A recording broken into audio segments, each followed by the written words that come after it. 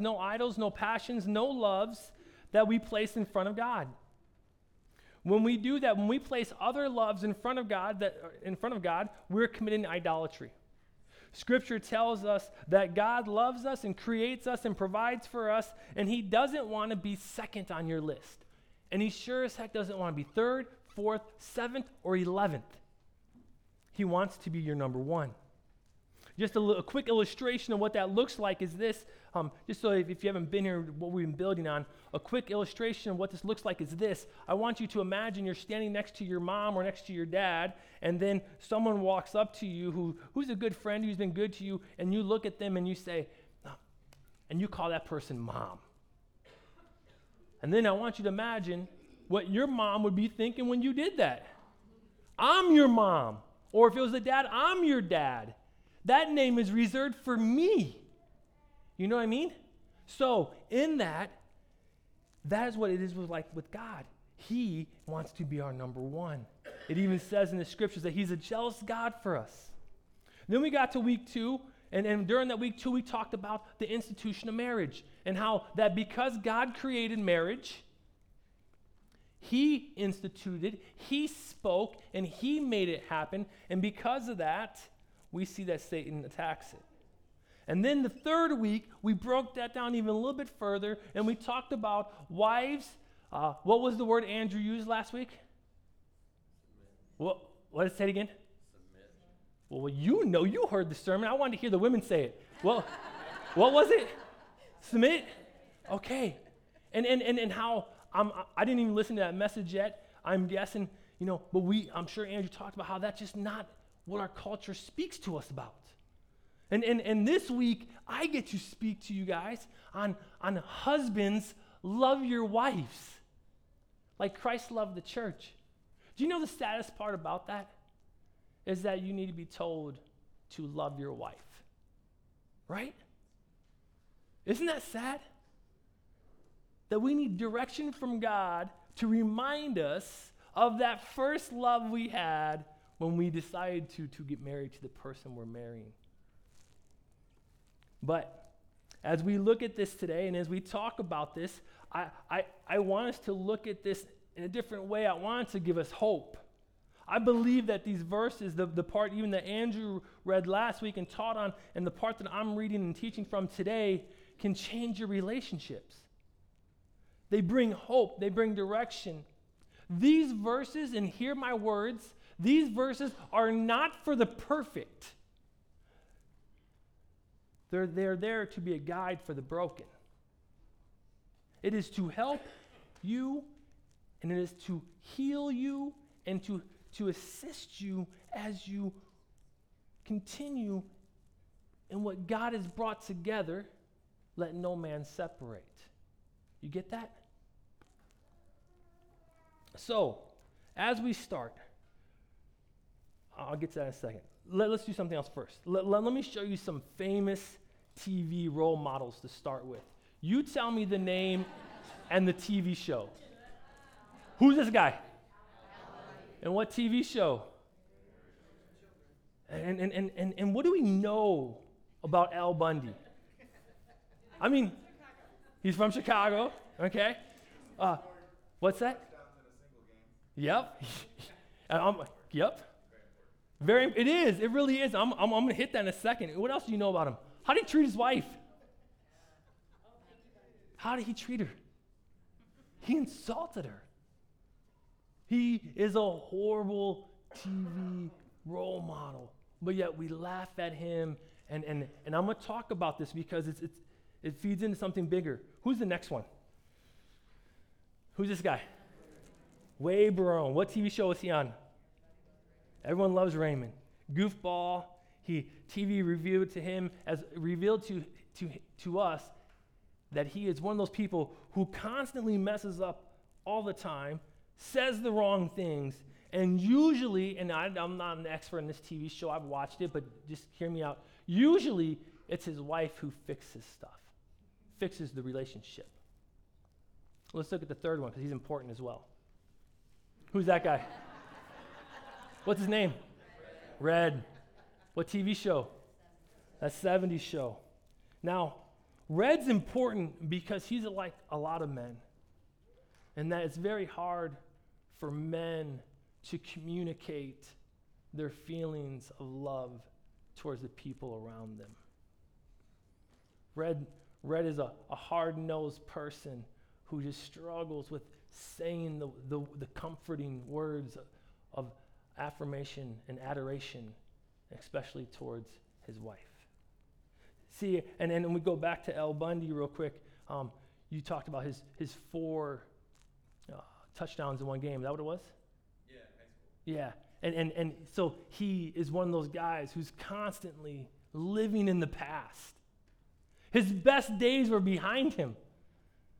He constantly lived in the glory of something that happened in high school instead of enjoying the fruits of his marriage.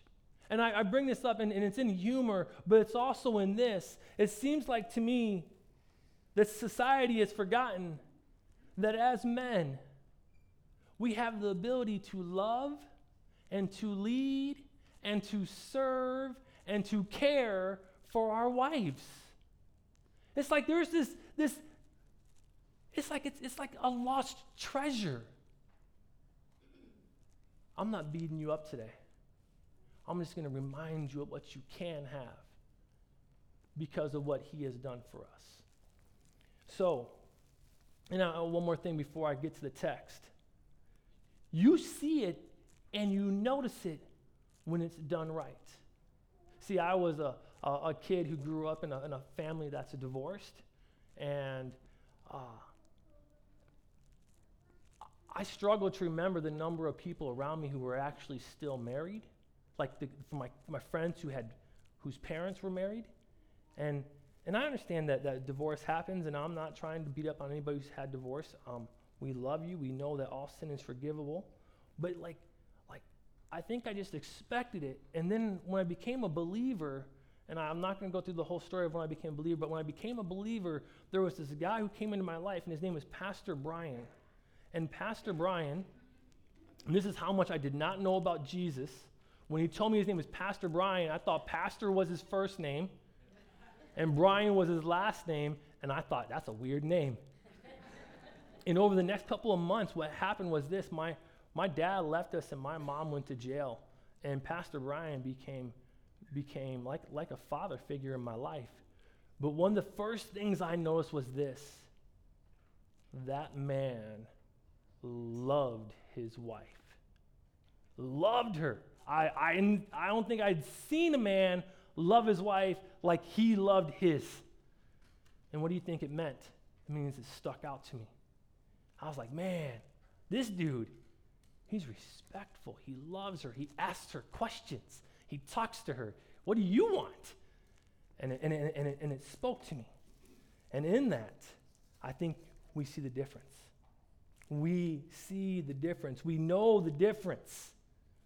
So, let's read our text. We're going to pray, then we're going to read our text, and then we're just going to let it hit us in the heart. Let's pray. Dear Lord Jesus, we thank you for your word to us. We thank you for, just give away the end of the message now. We thank you for being the perfect groom. Scripture calls you the groom and the church your bride. So Lord, thank you for being the perfect example of what it means to love our wives. Also, thank you for forgiving us when we don't. So speak to us, Lord, through your word. In your name we pray. Amen? All right, starting with verse 25, we're going to read. Husbands, love your wives as Christ loved the church and gave himself up for her, that he might sanctify her, having cleansed her by the washing of water with the word, so that he might present the church to himself in splendor, without spot or wrinkle or any such thing, that she might be holy and without blemish. In the same way, husbands should love their wives as their own bodies. He who loves his wife loves himself. For no one ever hated his own flesh, but nourishes and cherishes it, just as Christ does the church, because we are members of his body. Therefore, a man shall leave his father and mother and hold fast to his wife, and the two shall become one flesh. This mystery is profound, and I am saying that it refers to Christ and the church.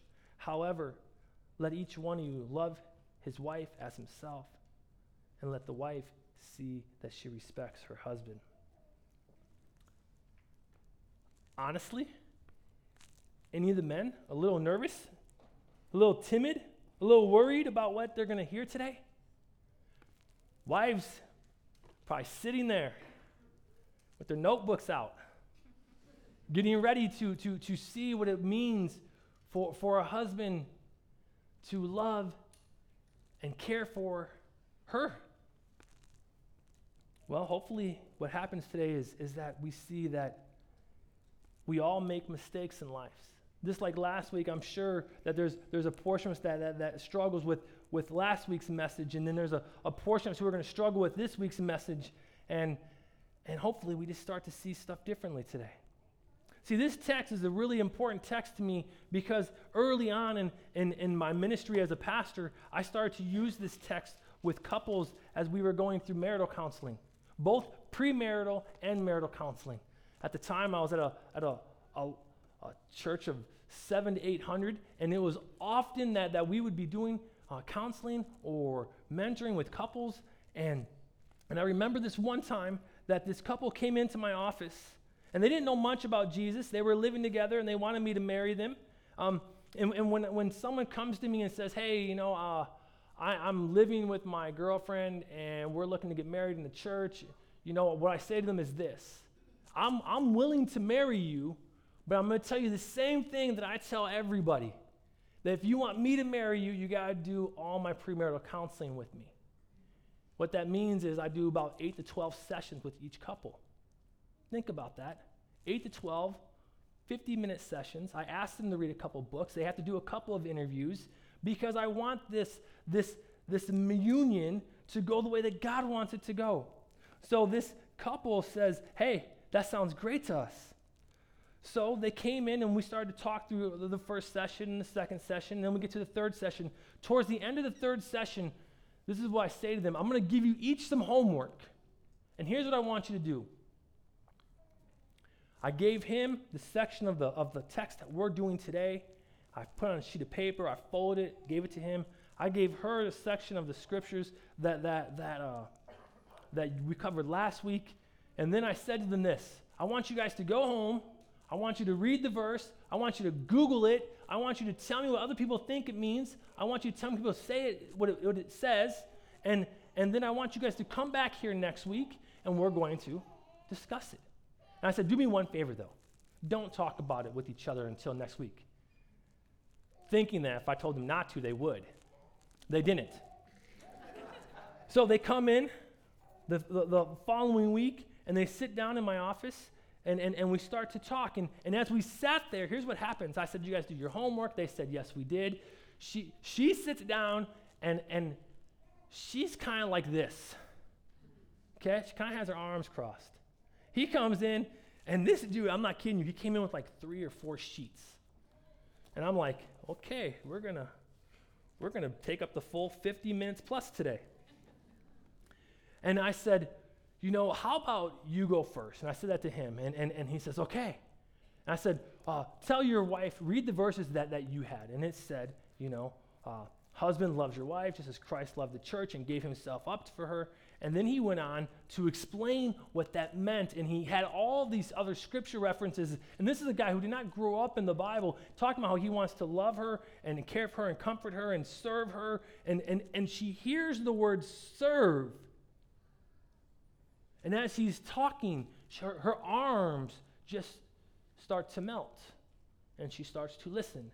And she starts to watch him. And when he's finished reading all of his short book, I looked at her and I said, and what do you think about this? And she looks at, no, I'm sorry, I messed that up. That's not, he looked at her and said, that's how I want to love you. And she looked at him, and I said, what do you think? And she said, that's how I want to be loved. I'm telling you this because the first takeaway from this message is this.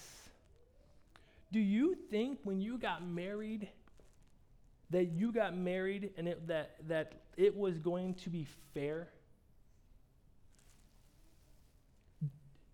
Was it fair? Because what it says, husbands, love your wives like Christ loved the church. So the first thing I'm really asking you is this. Was it fair when Jesus Christ paid for our sins and died for our sins?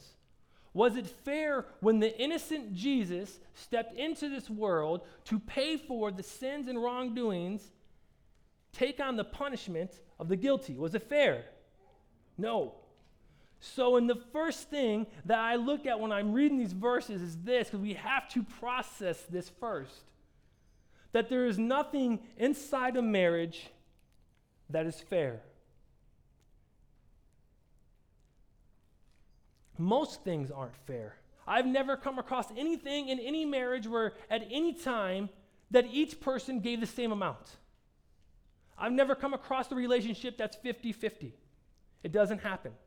But I've come across a number of couples who sit in my office who think that and who want that, whose perspective is off.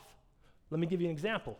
And here's the thing. Do you each give a fair amount, a 50-50 split when it comes to income or duties at home or selflessness?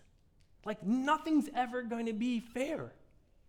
And then I was thinking about this, like there was a time in my marriage with Jenny where before we had kids and we had this stuff called money, and Jenny had a full-time job and she made money, and I had a full-time job, and then on top of the full-time job, I was working even more, and we were both, and I out-earned her. I did. I made more money than her. I was the man. Okay? And then you know what happens? Then we go to seminary. Well, we go to seminary, and I'm a full-time student, and I have a job in the dorms, and we still don't have kids yet, and Jenny's working full-time. Who makes more money? Jenny. Life isn't fair, and nothing in your marriage is supposed to be fair. You know, it's funny because I've had a couple of ladies come up to me this week and say, I'm really excited about hearing this side of the message. And I wanted to look at them and I wanted to say, why? Why do you want to hold his feet to the fire? Do you feel like he's cheating you? Is he not fair? Is he not giving as much as you think? Marriage isn't fair, and the first thing I see when I read this text, and it might not use that word, but I see it, husbands, love your wives like Christ loved the church. Well, that tells me that I'm supposed to love differently. I'm supposed to love even when I'm not being loved. In your vows, it never speaks of fairness. So in that, men, hear me.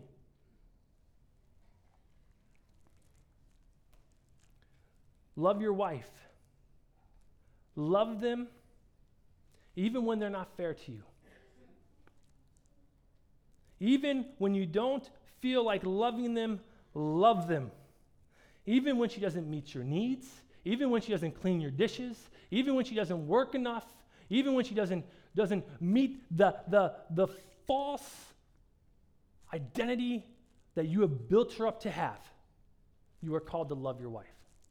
Nowhere in there, in your vows or in the scriptures, does it say, husbands, love your wives when they've been good to you. Am I wrong?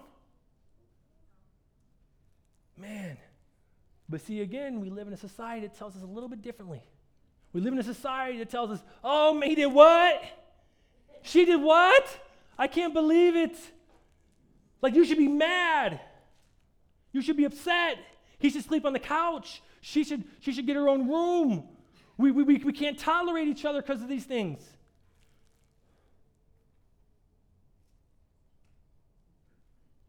Husbands, love your wives like Christ loves the church. Husbands, Hear this.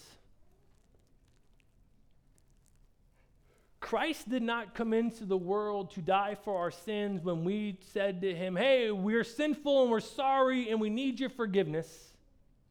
No, Christ came into the world while we were yet sinners. Meaning that if we are to love our wives like Christ loved the church, then we become the initiators of solving and fixing issues. Did you hear that? We are called to be the ones who aren't scared to talk about the awkward, to work on something that's broken. I want to be honest with you. I used to want to be the man. I used to want to be the man of the house. Like, I wanted to wear the pants. I wanted people to know that I wore the pants. That was before I was married. That was also before I even had an inkling of what it meant to be the man. Now, I care. This is not about me doing this right. I'm not saying I do it right.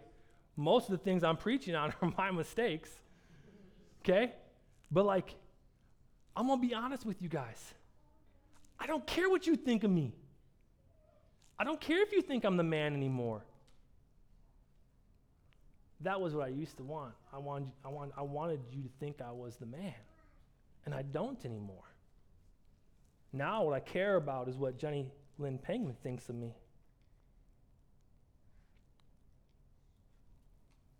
I want her to look at me and see a man that loves her. Not because she's perfect, because Lord knows she's not. She's not even close. Matter of fact, no, I'm just kidding. But I want her to look at me, and when she looks at me, sees a person who loves her. And we're not there yet. It'll come when we talk about our children. But I want my kids to look at me and see a man that loves Jennifer Lynn Pangman. Early on in our marriage, I would sit around, and when I was mad at Jenny, I would wait for her to apologize. She's more stubborn than me. So God taught me that you're going to have to be the one who initiates it. And I didn't listen to him because she still initiated eventually. But now, I hope I'm different. I'm 41. But I now know it in my heart and in my soul and in my mind. I can feel it when there's angst in our relationship. And Christ initiated his love for us. When we sinned for him, he stepped into this world. And when there's sin in my relationship, I am called to be the one who steps into it and tries to initiate it and fix it, even when it's hard and awkward and broken. I still don't do this right all the time.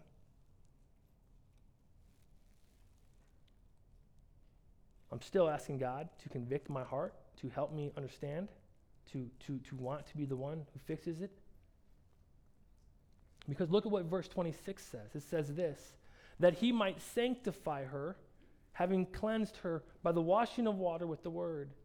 Jesus is the one who sanctifies. He is the one that comes alongside us and he fixes that's what is broken with us. We don't do it on our own. We don't clean ourselves up, make ourselves better, and then present a good life to God. It doesn't work that way. The way that it works is that Jesus, while we're sinners, while we're messed up, he comes and he speaks his love to us, and he offers us the free gift of salvation, and we take it, and then we go on this relationship, and we go on this journey where the process of sanctification happens. And it is the same thing. We are not to leave our spouse in their filth or our filth. He doesn't want us to wait to love. Do you wait to love? Do you wait to love? Are you waiting for your spouse to do things right before you love them. If you do, I'm going to say something about you. I'm going to insult you. You're a prideful person. Proverbs 11:2 says this, when pride comes, then comes disgrace. But with humility comes wisdom. When your pride gets in the way of your second calling in life, the disgrace will be losing the one you once loved with so much passion. But with humility, with not caring about winning and losing fights, and humility, when we're trying to fix a broken aspect of our marriage, you will gain wisdom. We are called to love our wives as Christ loved the church. And some people might not completely understand the depths of this, so Paul then writes this. In the same way, husbands, love their wives as their own bodies. He who loves his wife loves himself.